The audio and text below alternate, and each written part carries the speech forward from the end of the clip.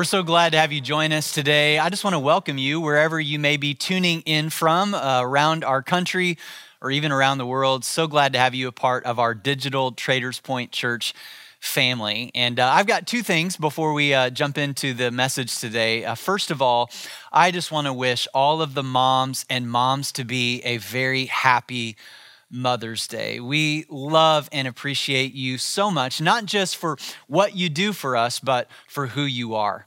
And I know that right now, being a mom is maybe even especially challenging during these days that we are in because you've had a whole bunch of other titles and responsibilities attached to your daily routine. But I also hope that it's doubly rewarding. And we just want to celebrate you today. I want to acknowledge, too, that even under the best of circumstances, that Mother's Day can oftentimes be difficult for a variety of reasons. And so I just want you to know that if you've got a hurting heart today, that we are thinking about you and praying specifically for you. Second thing that I want to mention is I know we've got a whole bunch of people that are hurting over the tragic murder of a young man by the name of Ahmaud Arbery. And his life was taken simply because of the color of his skin. And so we refuse to look the other way on this. We want to acknowledge it. And I just want you to know that we are standing with our brothers and sisters of a variety of ethnicities to say that racism in all of its forms is wrong and that the gospel of Jesus Christ gives us hope beyond it. And so I want to just pray, celebrating moms, and I also want to just lift up hurting hearts that are watching right now. So let me pray. Father, we come to you today, and I just thank you for all of our moms that are joining us today. I pray that they would feel cherished and celebrated. God, I also just want to lift up all of the hurting hearts that this has caused a lot of fear over this young man whose life was so tragically taken. Father, we ask that you would come, that your Spirit would come and unify us and give us courage and boldness and strength, that the gospel message wouldn't just be something that we believe, but it would be something that would change the way that we live and the way that we interact with one another. And so I pray that your Spirit would be present right now in the life of everyone who is tuning in today. I ask that you would give them exactly what they need to feel comforted and encouraged right now. We ask this in Jesus' name. Amen. First day of fifth grade, I ran out with my friends during recess, and we were climbing on the jungle gym, and it was a hot August afternoon, and I jumped from one side of the jungle gym to the other. And I grabbed a hold of the bar, and my feet swung out in front of me and even over my head. But because my hands were sweaty, the bar slipped out of my hand, and it sent me hurtling through the air. I landed on my head, so it produced this big knot on my forehead, and it knocked the wind out of me. And I remember just rolling around on the ground, and I know that it was probably only just a few moments, but at the time it felt like an eternity where my head was throbbing and I couldn't catch my breath. And I remember very vividly having this thought: when will the pain stop? And I'm just willing to bet that maybe that question has crossed your mind a number of times here over the last several weeks. When will the pain stop? I've asked that question a variety of times in my life. I've asked that question whenever a relationship or a friendship came to a bitter end. When will the pain stop? I've asked that question during a season of anxiety, depression, frustration, and confusion. When will the pain stop? I've asked that question whenever I made maybe a poor financial decision and it hurt our family in some way. When will the pain stop? That's a question that many of us are asking right now. It's a question that a young man by the name of Joseph asked a lot in his life as well. If you're just now joining us, we are in this series called Resilient, studying the life of this guy named Joseph. And his story is found in Genesis chapters 37 through 50. And Joseph grew up as a young, talented, gifted young man. In fact, God had given him a promise that he was going to grow up to be someone special and to do something significant. And sure enough, Joseph would. I mean, Joseph would eventually grow up to provide critical leadership to the entire nation during a massive global crisis. But first, his life would take a painful 13-year detour. He would be beaten and thrown into a well by his brothers. He would be sold as a slave to Egypt. He would be falsely accused of something that he didn't do. He'd be thrown in prison. He would do some people some favors. Then they forgot about him, all in prison for an additional 2 more years. And when most people would have thrown in the towel and given into their own bitterness, Joseph stayed resilient. And as a result, he is one of the very few leaders that we read about in the Bible that finishes well. Like, I don't know if you know this, but only about 20% of the leaders in the Bible finish in a respectable way. And Joseph is one of them. And what makes his story that much more impressive is that he went through probably more pain than maybe perhaps anyone else other than Jesus. And yet Joseph still stays humble. Joseph still has a servant's heart. I mean, I've just got mad respect for this guy. There's so much we can learn from him. You see, pain often brings progress into our lives in unprecedented ways. And that's what Joseph's story teaches us, and that's why we're studying it. Now, pain is never fun. I would never wish pain on anyone, and we never relish that pain. Yet, some of the greatest gains in life come through seasons of profound pain. Now, with that said, I think I would be remiss if I didn't point out that pain is never permanent. Now, see, here's the illusion of pain. Like, when you're in the middle of pain, it doesn't feel like it's ever going to end. And that's simply not true. When I was rolling around on the ground that first day of 5th grade, I thought, this is never going to stop. But it eventually did. The pain eventually subsided. 2 Corinthians chapter 4, verse 17, it tells us that pain is momentary, but that its effects and impact upon our life it brings about this refining process that is long lasting. And that's really important for us to remember right now, especially during these days of anxiety and uncertainty that we are all walking through. Now, we keep hearing terms like these are unprecedented times, and we've never, ever seen anything like this before, and life will never be the same. And I want to acknowledge that, yes, this is a massive crisis that few of us have seen in our lifetimes, but that doesn't mean that we haven't seen this before. These are not unprecedented times. We actually have plenty of precedent for this in history. We've been through even worse pandemics than this one. And here's the thing that we need to remember is that history shows us that pandemics end 100% of the time. We need to remember that. About 100 years ago, we found ourselves in very similar circumstances with the Spanish flu. And during the Spanish flu, it led to the closure of schools, businesses, theaters, and churches. Did you know that there were fines for coughing and sneezing and spitting and kissing outdoors? In fact, they would say, you need to wear a mask or you're going to go to jail. We've been here before. That pandemic ended, by the way, without any treatments and without any vaccines. And what followed shortly on the tails of that was this time in our history, maybe you've heard of it, called the Roaring 20s. And during the Roaring 20s, stadiums full of people came together, and there was just this incredible period of economic, cultural, and industrial boom in our nation. See, that leads to this important principle that we need to remember right now, is that if you only look around you when you're in your pain and you don't look behind you, then you will not see what is ahead of you. And as Jesus followers right now, we need to not only remember that, but we need to be examples of that to the rest of the world. Now, as Christ followers, we want to be responsible and wise and sensible. We want to put the health and the well-being of our communities as the top priority. And yet at the same time, we are going to refuse to give in to fear, conspiracies, and hopelessness. I've had just a couple of people reach out to me and say, hey, Aaron, would you check out this documentary on YouTube? Or, hey, I read this story about this, and it's a conspiracy. that, there's going to be a vaccine that's going to get developed and it's going to get injected to all of us and it's going to be the mark of the beast and it's the end of the world. And hey, we just need to chill on the conspiracies. It's not good theology and it actually distracts you from mission and takes your eyes off Jesus. Listen, that's nothing new. When I was growing up in the 80s, the president was Ronald Reagan. And Ronald Reagan, his first, middle, and last name were 6 letters. And there were people that thought that because of that, 666, that he was the Antichrist.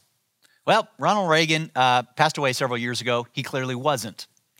We need to remember Isaiah chapter 12, verse 2. It says, I will trust in him and not be afraid. The Lord God is my strength and my song. He has given me victory. Look at me. God is faithful.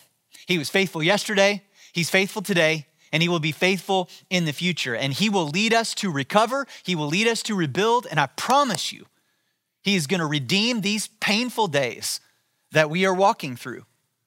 Well, last week we left off with Joseph getting to this place in his life where he finally had let go of his pride that had been blinding him for so long. And man, now he is ready to grow.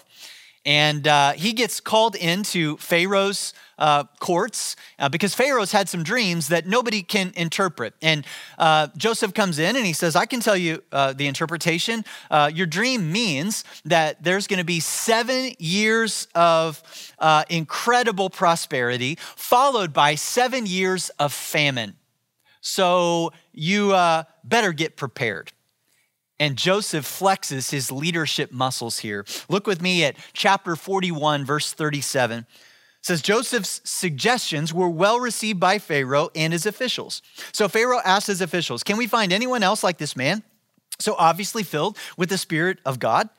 Then Pharaoh said to Joseph, since God has revealed the meaning of the dreams to you, clearly no one else is as intelligent or as wise as you are. You will be in charge of my court and all my people will take orders from you. Only I, sitting on the throne, will have a rank higher than yours.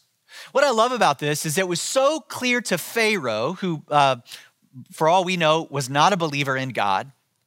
From the outside looking in, he could see the Spirit of God so clearly in Joseph.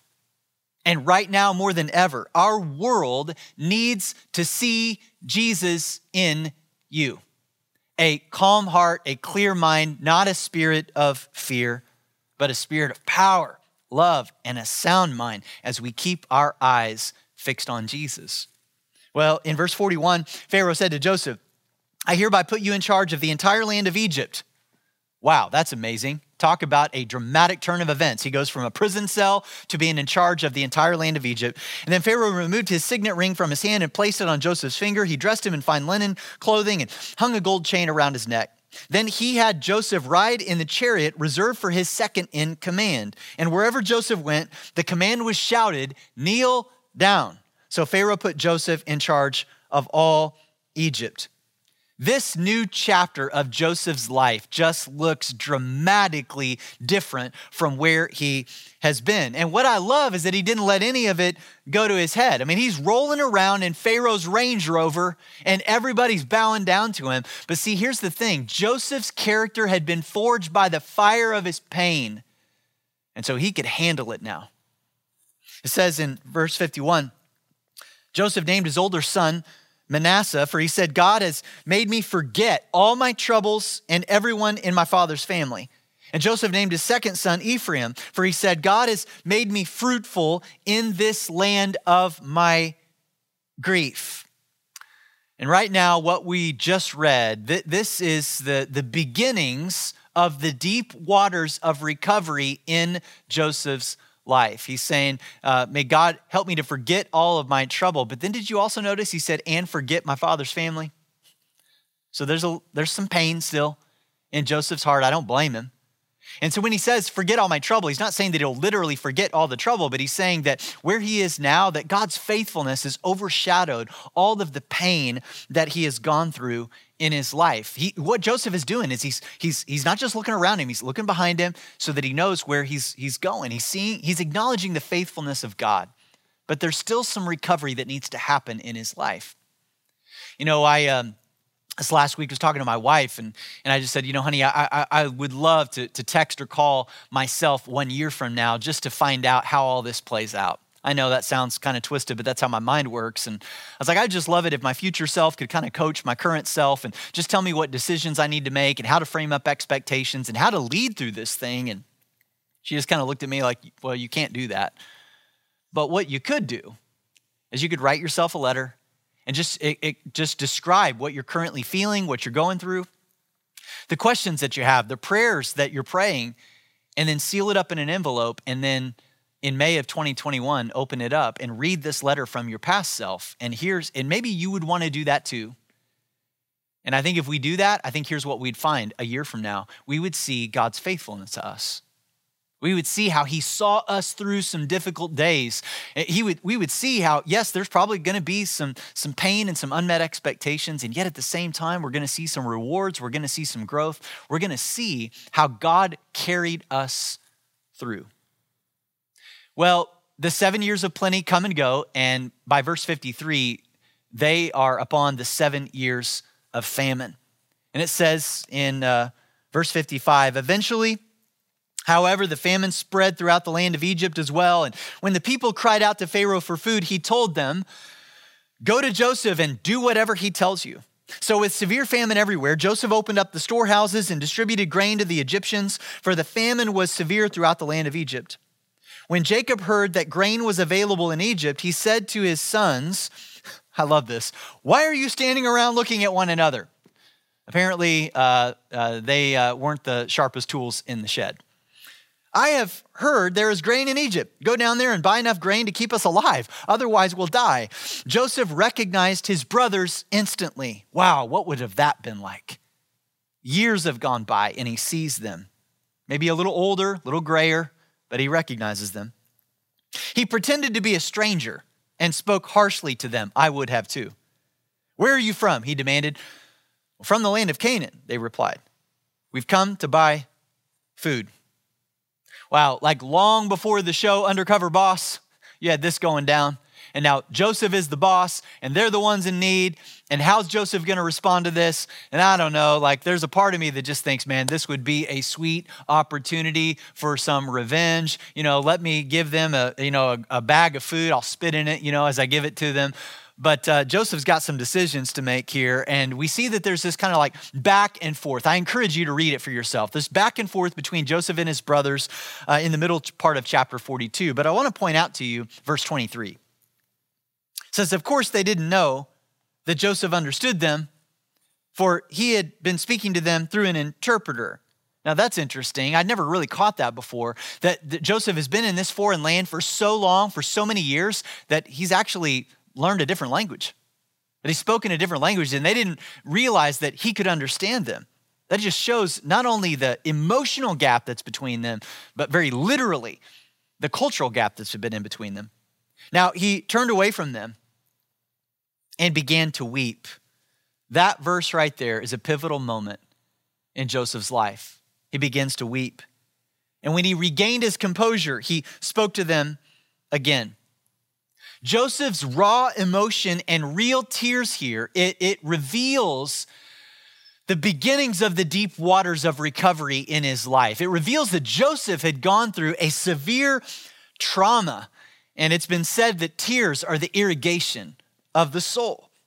Now, I love how he regains his composure and he decides to go back in to speak to them again. Well, Joseph's character shines through here. He is going to serve his brothers even though they have caused him so much pain and so much heartache. You know what? We need to all acknowledge right now that we haven't just experienced an unprecedented event. What we've experienced over the last 8 weeks is trauma. Every single one of us in some way.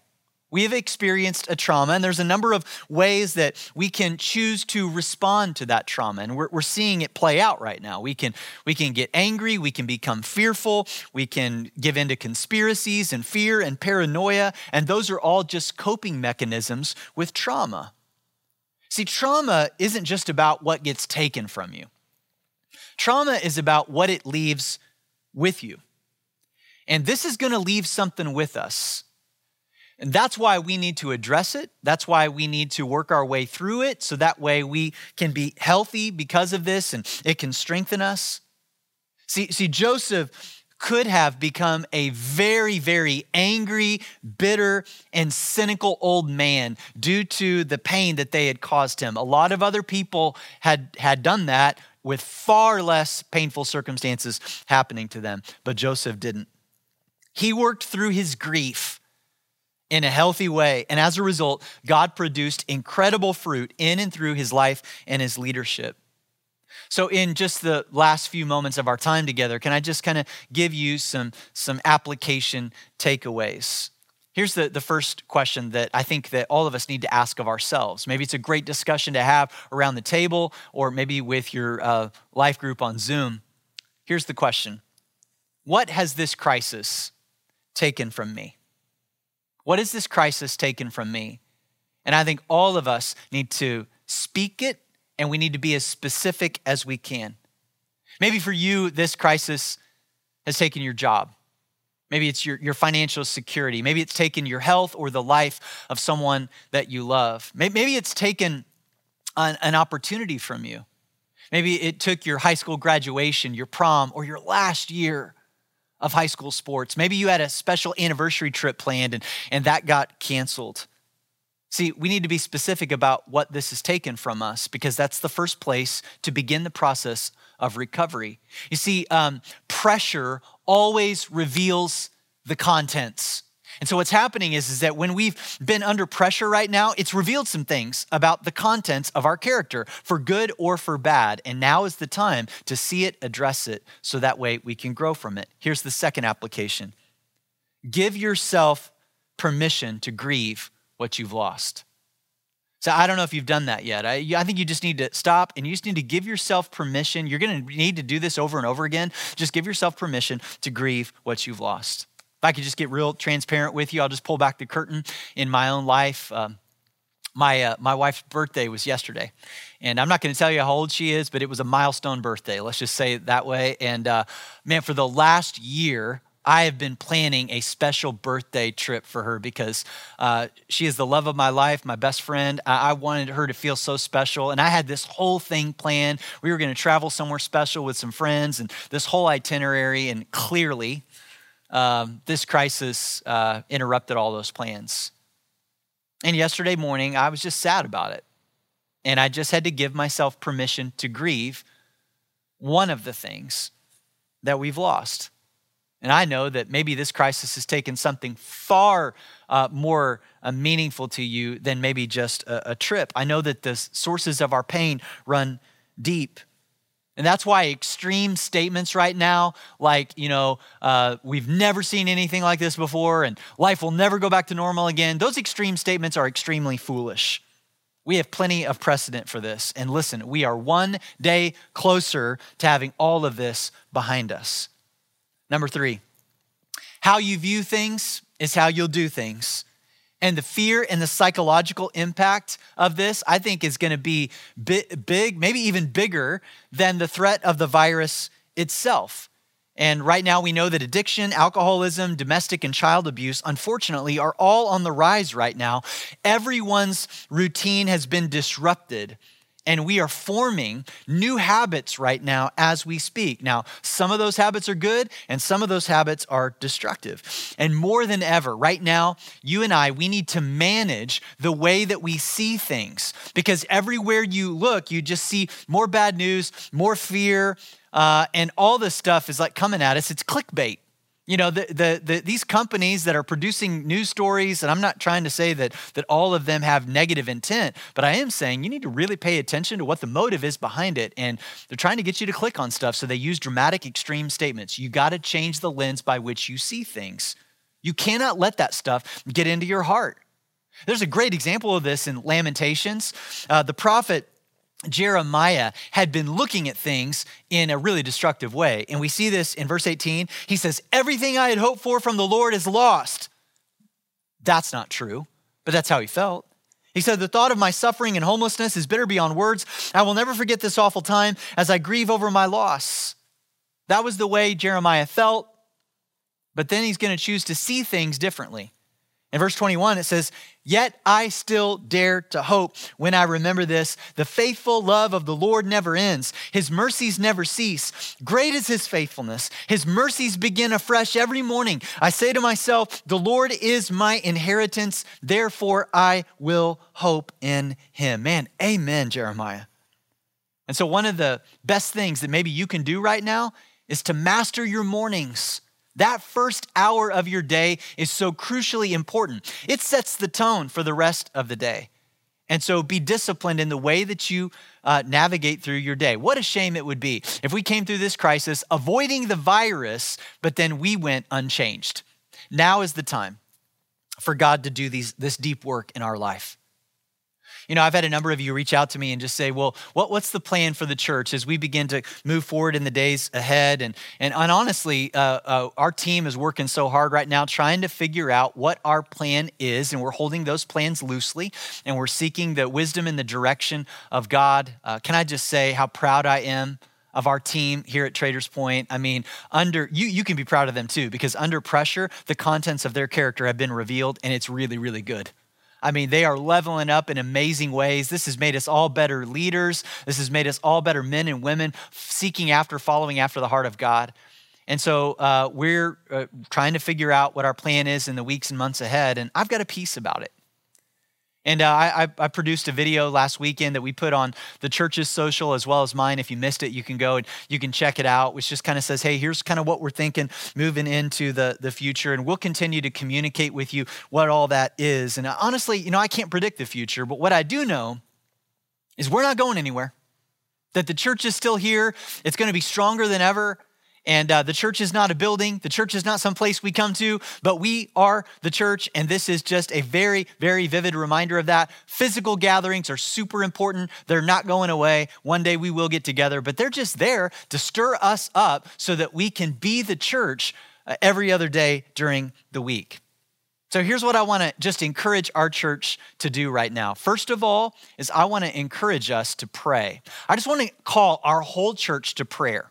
That we would pray for healing, that we would pray for our medical professionals and first responders, that we would pray that the fear would begin to subside, that we would pray that lives would be changed through this forever. 2 Chronicles chapter 7, verse 14 says, "If my people who are called by my name will humble themselves and pray and seek my face and turn from their wicked ways, I will hear from heaven and will forgive their sins and restore their land."